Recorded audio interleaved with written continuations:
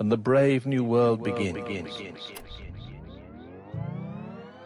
When all men are paid for existing, and no man must pay for his sins.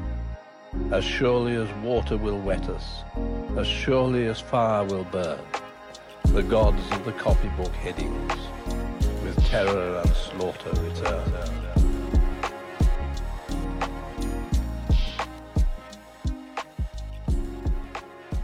Hello, everyone, and thank you for joining us for another episode of the Copybook Headings podcast. This is the podcast inspired by the poem by Rudyard Kipling called The Gods of the Copybook Headings, where each week we take an old proverb or maxim, we break it down and try to see if we can glean any ancient wisdom or eternal principles from these old sayings that have been around for a very long time. I'm your host, Patrick, and with me, as always, is the fearless and courageous Andrew Stevens. Andrew, how you doing, man? Great. How are you doing? Oh, I'm doing fantastic. Glad that we were able to connect again. I know you had some sick kids this week. A little bit of adventure at the Stevens home, right? Yeah. This is adventures in parenting, right? Like I'm newer on this road than you are, so. Like talking to someone more experienced, and who can relate. Just the first time, like the kids really got hit hard with something, and it's just so sad to see them struggling. Yeah, especially when you feel helpless. You don't know what to do. You can't do anything. You can't take it away. And with some things, like, okay, we can go to the doctor, and they're gonna say, okay, well, wait and see. Yeah, give them some fluids. Yep, plenty of fluids, and come back next week if it's still bad. That'll be $1,000. Yep. Exactly. My wife's actually a pediatric nurse, so she usually handles that kind of thing. And so I feel that's great. Extra helpless sometimes. I'm like, I talk to your mom. I don't even know what's going on. Yeah. So, but it is helpful. Oh, that's really helpful. Well, cool. We got an interesting one this week. This is the one that you had selected, right, Andrew? That's right. So why don't you run us through it, and let's jump into it. All right. So I picked the often recited caveat emptor. Let the buyer beware. Yes, as you may have seen. So I like this.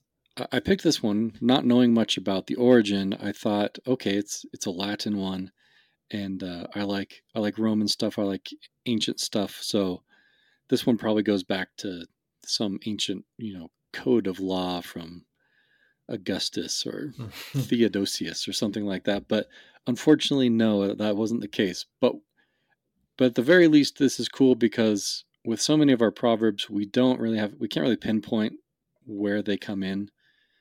But this one comes from English common law, from a case from 1603. We actually know what case this is from, where the judge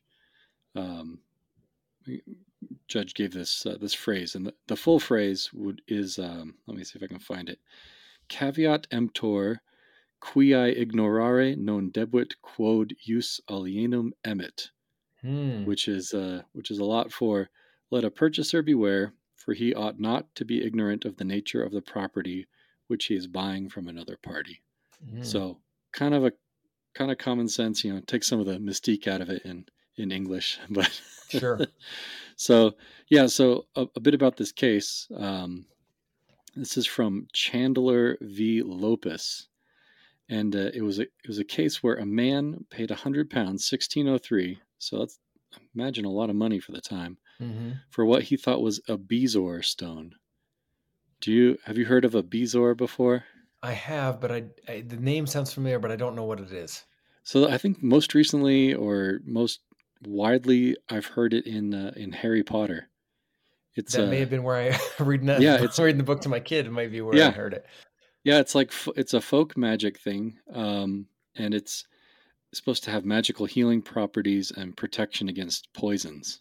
And these bezoar stones, they're kind of gross because they come from like the digestive tracts of animals, like these stones. Like some people are like, this came out of my cow. I think it'll keep me from getting poisoned.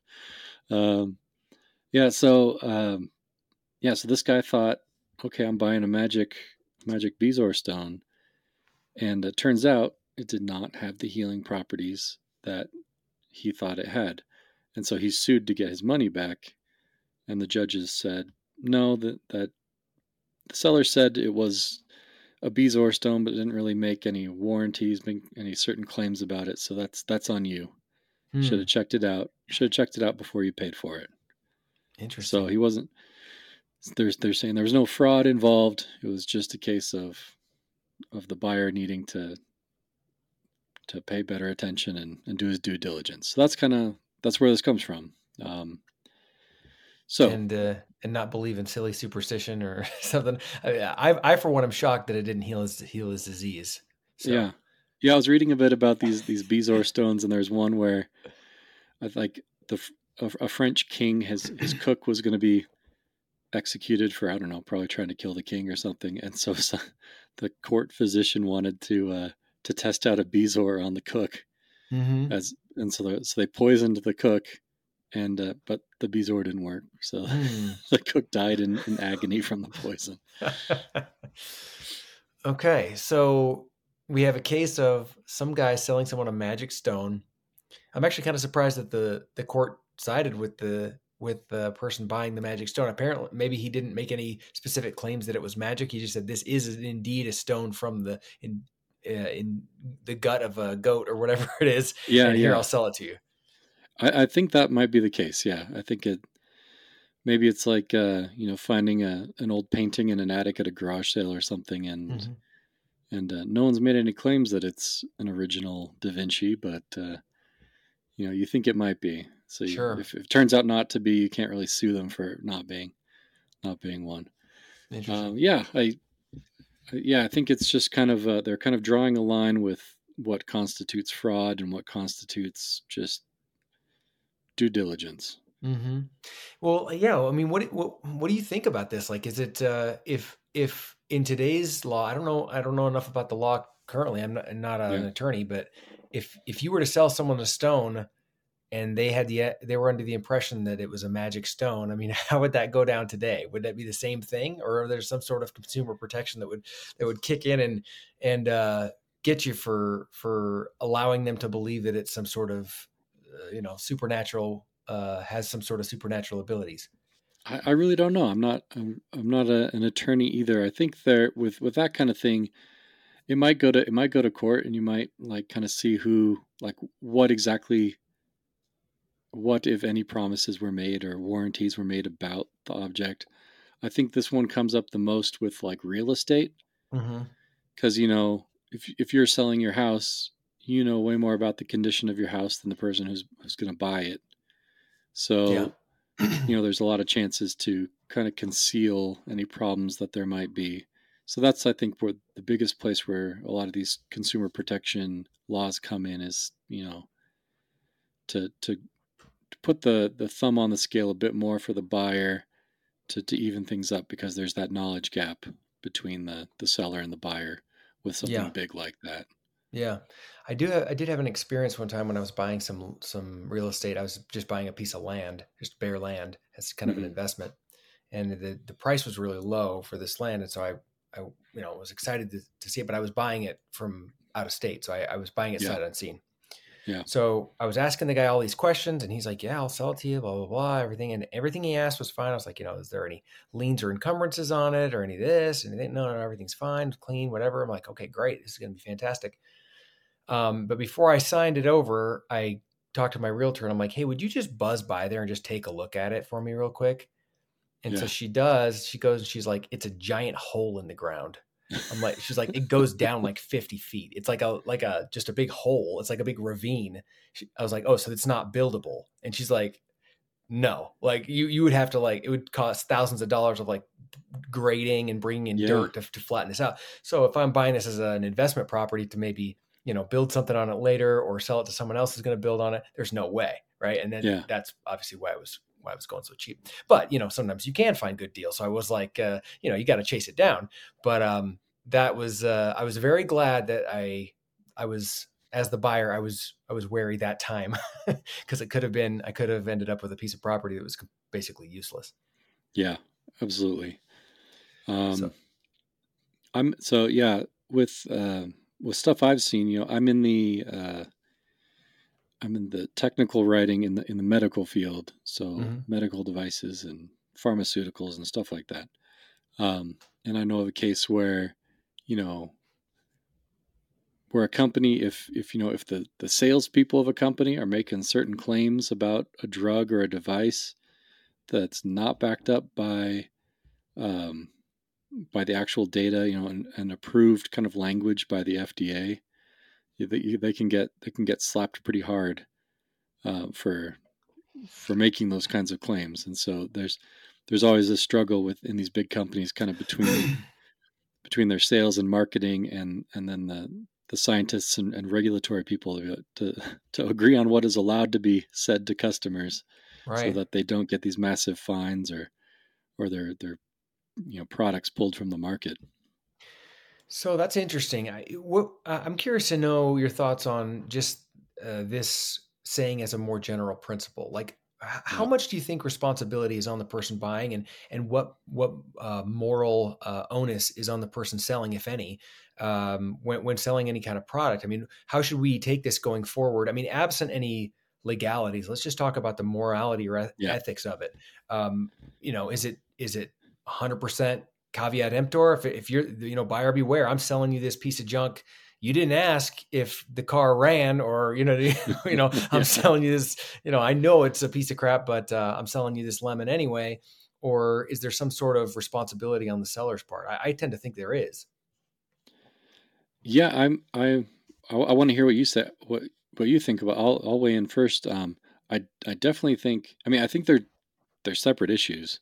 Hmm. I mean that as someone, yeah, as someone who's selling something, I think I have a moral obligation to be truthful um, in what I'm selling.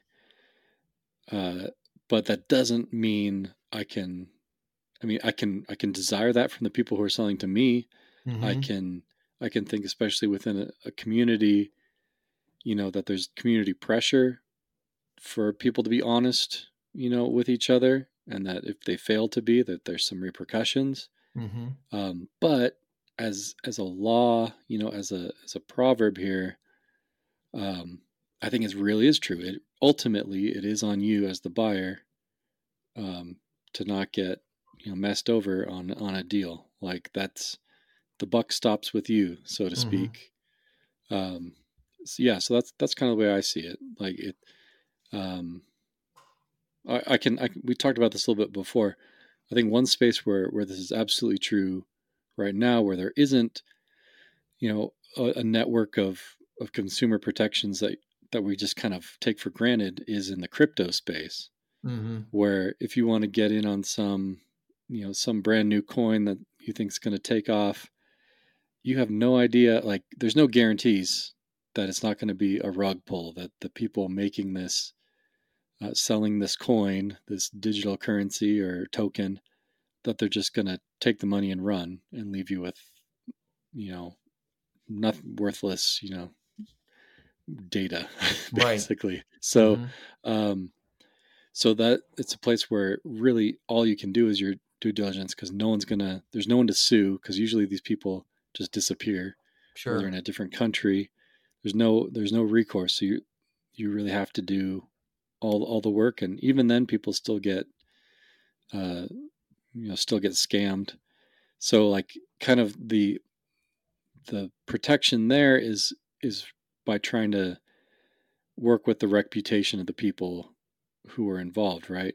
Hmm. So you say, okay, this person has done XYZ, and they've done it well, and they haven't screwed anyone over.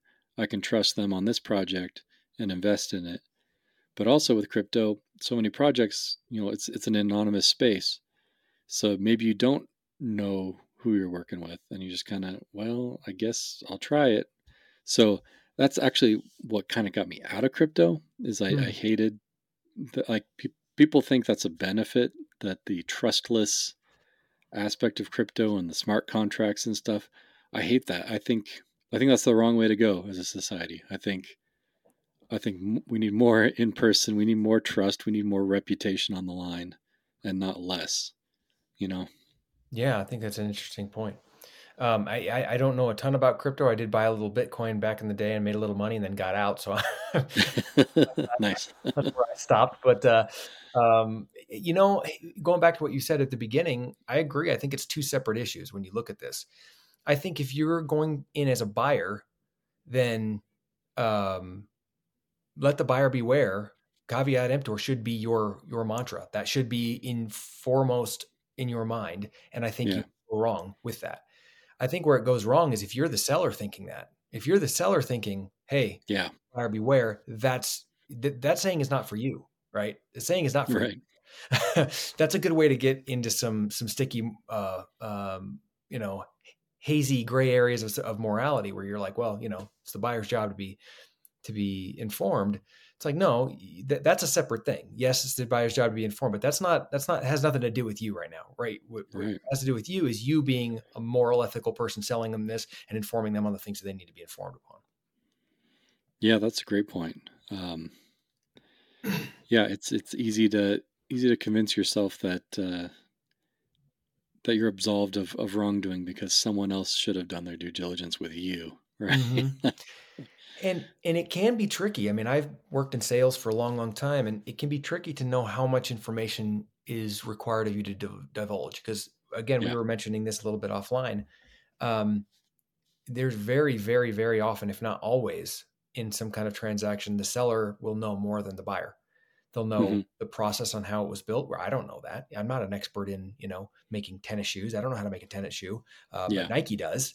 So they know stuff about it that I don't. They know the materials that was used that I probably don't. They know the processes. They know, was it made in a sweatshop or wasn't it? How am I supposed to know? Maybe I could try to do some research, but maybe I can't find it out. Yeah. Um, or just what are the profit margins? Did it cost them 50 cents to make something that they're selling to me for $100? That Yeah. might change my opinion of it, but there's just information that I don't know, right? So I've struggled with this a bit myself in working in sales, trying to be an ethical person. How much of this information do I need to divulge to the customer? If I told them every single thing I knew, is that helpful, or is that just going to cause more problems? Is that necessary? So yeah, it can get a little sticky there.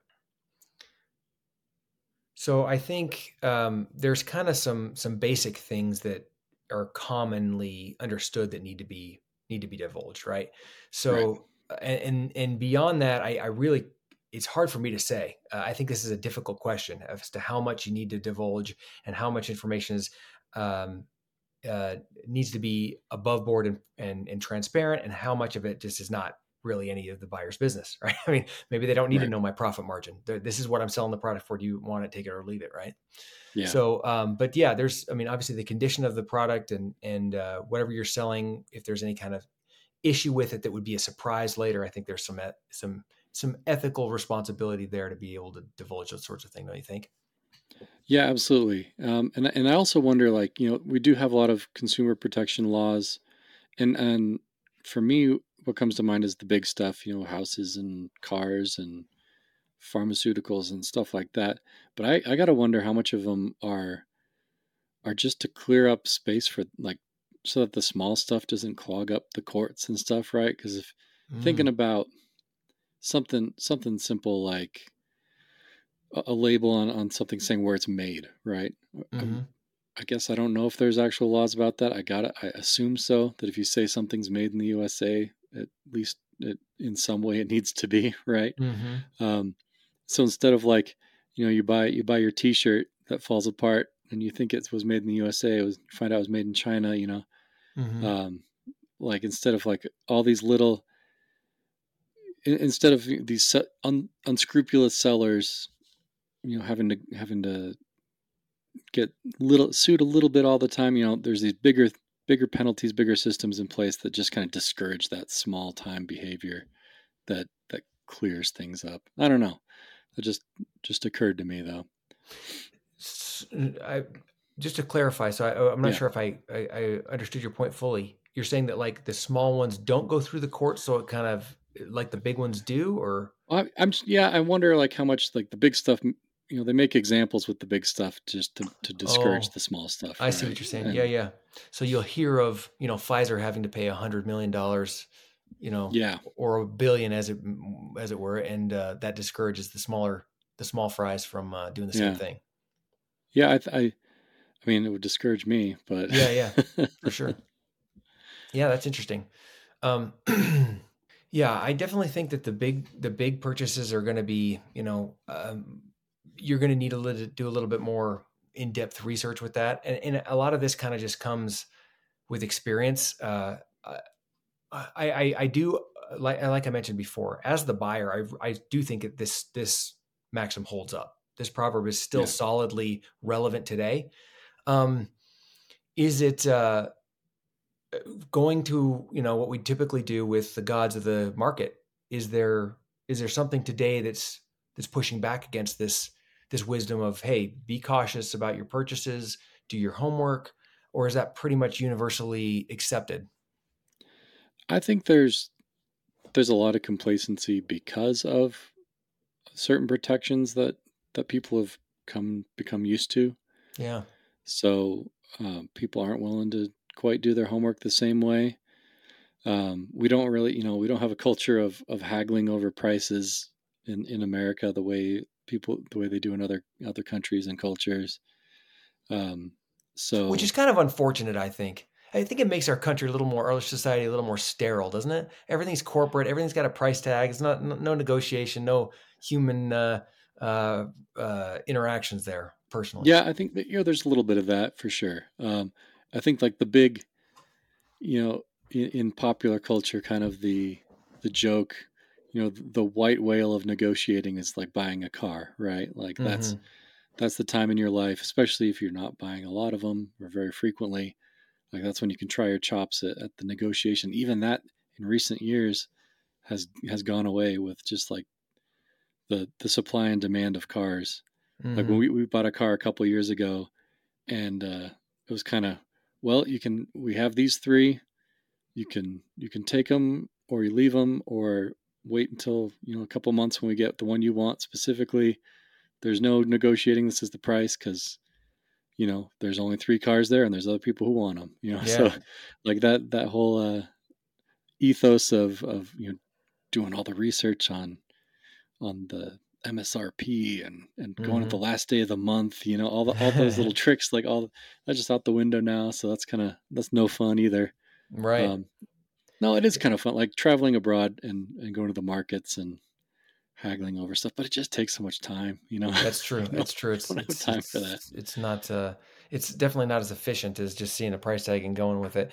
Yeah. One thing I've had experience in is when you move up kind of socioeconomically and you move into like the high dollar deals. Yeah.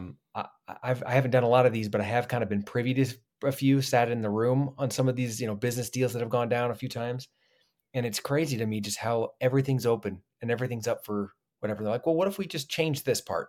And what if instead of that, we just threw this in? And I'm like, they Yeah. can do that? I'm like, well, yeah, they can do whatever they want. This is their contract. It's like, but as someone who kind of grew up in the, just regular old middle class, you forget that, things like that can happen because we're just used to just paying a price for a product and then they give it to you and then that's it. Whereas you see a lot of these business deals, all sorts of stuff can go on and then they can throw different things in and so anyway, I just thought that was interesting, especially when you're doing big deals like real estate, like you mentioned, vehicles to some extent, or buying and selling businesses. That's I can imagine that would require quite a bit of research. It reminds Yeah. me of the what happened recently with Elon Musk taking over Twitter. Do you remember that process? Not too much. Like, I can you recap? Yeah, I don't remember all the details, but I just remember they went back and forth because he was like, I'm going to buy it. And he's like, no, I'm not going to buy it. And they're like, at first they were like, well, we're not sure if you're going to buy it. We're not sure if Yeah. you can buy this. He's like, no, I am. And then the board was like, and then he was like, I don't know if I want to buy it. And they're like, wait, you're buying it. And then because there was some discussion over how many of these accounts on Twitter were fake, just fake Right. Oh, bots. that's right. Yeah. And then he was like, no, there's too many of these that are fake. You guys told me the wrong number. I'm not buying some platform that I thought there was all this organic content and then there's far less than I thought. So they haggled over it back and forth. And I don't remember, I don't I didn't dig into it deep enough to know exactly how it ended up. Obviously, he did complete the purchase, but yeah, that was interesting. That went on for weeks. Yeah, that jogs my memory. Yeah, my memory. I remember a bit about that. Yeah, like he was going to back out, and everyone was saying, "Oh, they need to sue him to make sure he's going to buy it." And Which I thought was so weird, because I thought at first they didn't want him to buy it, and then they're like they're going to sue him to make him buy it, and it was really weird. But yeah, it was again, he was trying to do his research and figure out what, once he looked under the hood, he's like, wait, is this really what you told me? And yeah, I mean, I guess ultimately it went through. So, but yeah, buying a business, something like Twitter, that would be, I imagine, very complicated and lots of moving pieces. yeah, absolutely. I'm reminded something you were talking about earlier, kind of the obligation to, as obligations of sellers, or the moral aspect, I guess, of selling. I was thinking of back in college, I had a friend who did call center sales. Right, he Yeah. I think a lot of college students will cycle through those jobs of doing those. He for some reason liked it and ended up kind of managing this team, and this was like 2007, selling like mortgages to Oh no. people. Right? So we joked that he was to blame for the housing crash because he was getting people to take out mortgages on their home, right? Yeah. And this friend has mended his ways, fortunately, but like I could never do something like that, right? Just selling something that people don't need, that really is ultimately detrimental to them. I think there's an obligation to not do that. Yeah. Not go. I've had an opportunity a couple times to get into selling cars, and Hmm. I've always turned it down, because I personally, I think the vast majority of people driving around new cars can't afford them. So Yeah, I think I would have a really hard time pushing someone into a vehicle where they make less annually than the cost of this car that they're buying, and I'd just be like, oh man, like don't do this, just don't do it. And but they're convinced that's the car they want or the car they need, and a lot of salespeople would be happy to just slam dunk that one and take the commission check. yeah, or and then also like to funnel them into a loan that's more advantageous to the lender than to them. Oh, Like yeah. when they can't afford it. And yeah, just that would be a hard part of my brain, or or my soul to shut off for the sake of the commission. Yeah, absolutely. And it's funny. I was given some advice once buying a car. Always never tell them you're paying cash. And I wasn't Hmm. exactly sure why, but we were going to pay cash for this car. And then as soon as we Yeah. get in the room, what they do is they tack on a lot of extra little fees in the loan, where you're not really paying as close of attention, right? Uh-huh. And Yeah. so if they quote you a cash price, it's usually going to be a little bit higher than the loan price, because they'll make it up somewhere else in the loan. Right. So Okay. the advice is don't tell them if you're paying cash. You'd be like, oh yeah, let them talk about the loan, and then once you get into the loan officer sitting down in that room, just be like, nah, I'll just pay cash, and this is the price you quoted me, because otherwise. So, but yeah, there's all sorts of deals and things going on like that.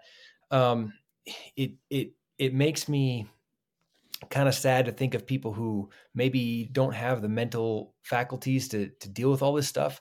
We have a Yeah. very kind of I don't know, legal litigious society, where everything's a contract and everything's legalese and everything's forms and signing here, and most people don't know what the heck this stuff means. Even if they Yeah. did read it, they wouldn't. A lot of people, just by definition, half the population is below average intelligence. That's what average means, right? So you got Yeah. all these people that a lot of them may not get it. They may not understand it, and so even if they're doing their best to do their research and being wary, it still comes down to either having some kind of legal protection through consumer protection laws, or ideally just having a decent society where people care about one another enough to not take advantage of each other. But I don't know, maybe that's too idealistic. No, I mean, I don't think it's too ideal. I think that is an ideal to shoot for sure. Um, I think there's also value in the community aspect and the family aspect of, this is where your elders uh, Mm. come in handy, right? People with experience who can show you the pitfalls, warn you about those types of things, and kind of guide you through some of that process. That's another trope from, like, sitcoms is, I think maybe the Cosby Show, like where he takes his son to buy a used car, so he's showing the negotiating ropes of how to buy a car and stuff, Yeah. and because it's a valuable skill to teach your kids, is how to see if you're going to get scammed, how to avoid that. Mm-hmm. Um, yeah, I actually had a question for you. Yeah. Being in sales, like, where, um, have you seen the benefit and like from shooting straight with people, and like, does that pay off? Is that worth it beyond the moral aspect? Like, do you feel that, um, like, as a businessman, you can have kind of develop that kind of relationship, develop that kind of reputation that ultimately puts you ahead of people who are scamming? That's a great question. I think it's going to depend on the industry. It's going to depend on the business. If it's the kind of business where there is repeat customers and you have that reputation, that can help. But I'm not going to sit here and say that if you're honest, you're going to make all this money just for Yeah, being honest. And the guy down the street who's scamming people is gonna end up going broke, because that's not real life. I mean, sometimes the yeah, guy who's scamming people just keeps doing it forever. And especially if like I said, if it's in an industry where there's not a lot of customers talking to each other, or not, there's no Yelp reviews on it or whatever. You know what I mean? right, yeah, Some industries are just different. And so if he's just moving from customer to customer base, and yeah, it can be lucrative to be slimy. mm, Um, and so part of the struggle for in sales is sometimes uh, in wanting to inform the customer, you can tell them too much and confuse them. yeah, Because me trying to be as upfront and transparent as I can, to be honest with these people, to help them, can actually raise their hackles sometimes and think, wait a second, what did he just say yeah, about this? And I'm trying to be, extra transparent. Now, be aware of this, that, and the other, where I should have probably just kept my mouth shut and they'd have been fine with it. And it's not anything to worry about. I just wanted to be, extra transparent. So you gotta have to know your customer and understand that, are they going to understand this, or is this going to confuse them and make it worse? And then also understanding your motivation. Am I really doing it for them, or am I trying to keep this quiet because I just want to slam this deal? So ultimately, it comes down to, does it make you feel slimy? Does it make you feel yeah, good about this? Does it make you feel slimy? If it makes you feel slimy, don't do it. yeah. All But right, I yeah, had that, I had another comment about what you had said before about people kind of bringing their elders along. yeah, Obviously, we in this podcast, we respect our elders, because that's kind of what this whole this whole show is about. These old maxims. But I think I've heard a lot about, as I mentioned, some people having a hard time. Maybe they're not super educated, maybe they're not super bright, don't have a crazy high IQ, maybe they're below average, and they come in to buy these things. It can be a struggle for these types of people. But the point that came to my mind as you were saying, as we were talking about that, is um, I think how it was done in the past was, you had these family members, even if they come from a family that maybe they're not, um, geniuses, the grandpa's probably seen it. And even if he yeah, doesn't understand what the legalese says, he knows something's up because he's yeah, seen this play out. So he's like, I right, don't have to understand what the legalese says to understand this is danger. Just be yep, cautious. And so anyone can do that if they don't need a super high intelligence so much as they need some wisdom. And yeah, wisdom is different from intelligence, than it comes from experience, right? So I think as we've kind of gone away from listening to our elders and the family's kind of broken down, you end up with these people who are going, that don't talk to their grandpa before they buy a car. They don't talk to their dad. They just go out yeah, and do it, and because they don't have a strong family relationship, and that's, I think, led to some problems.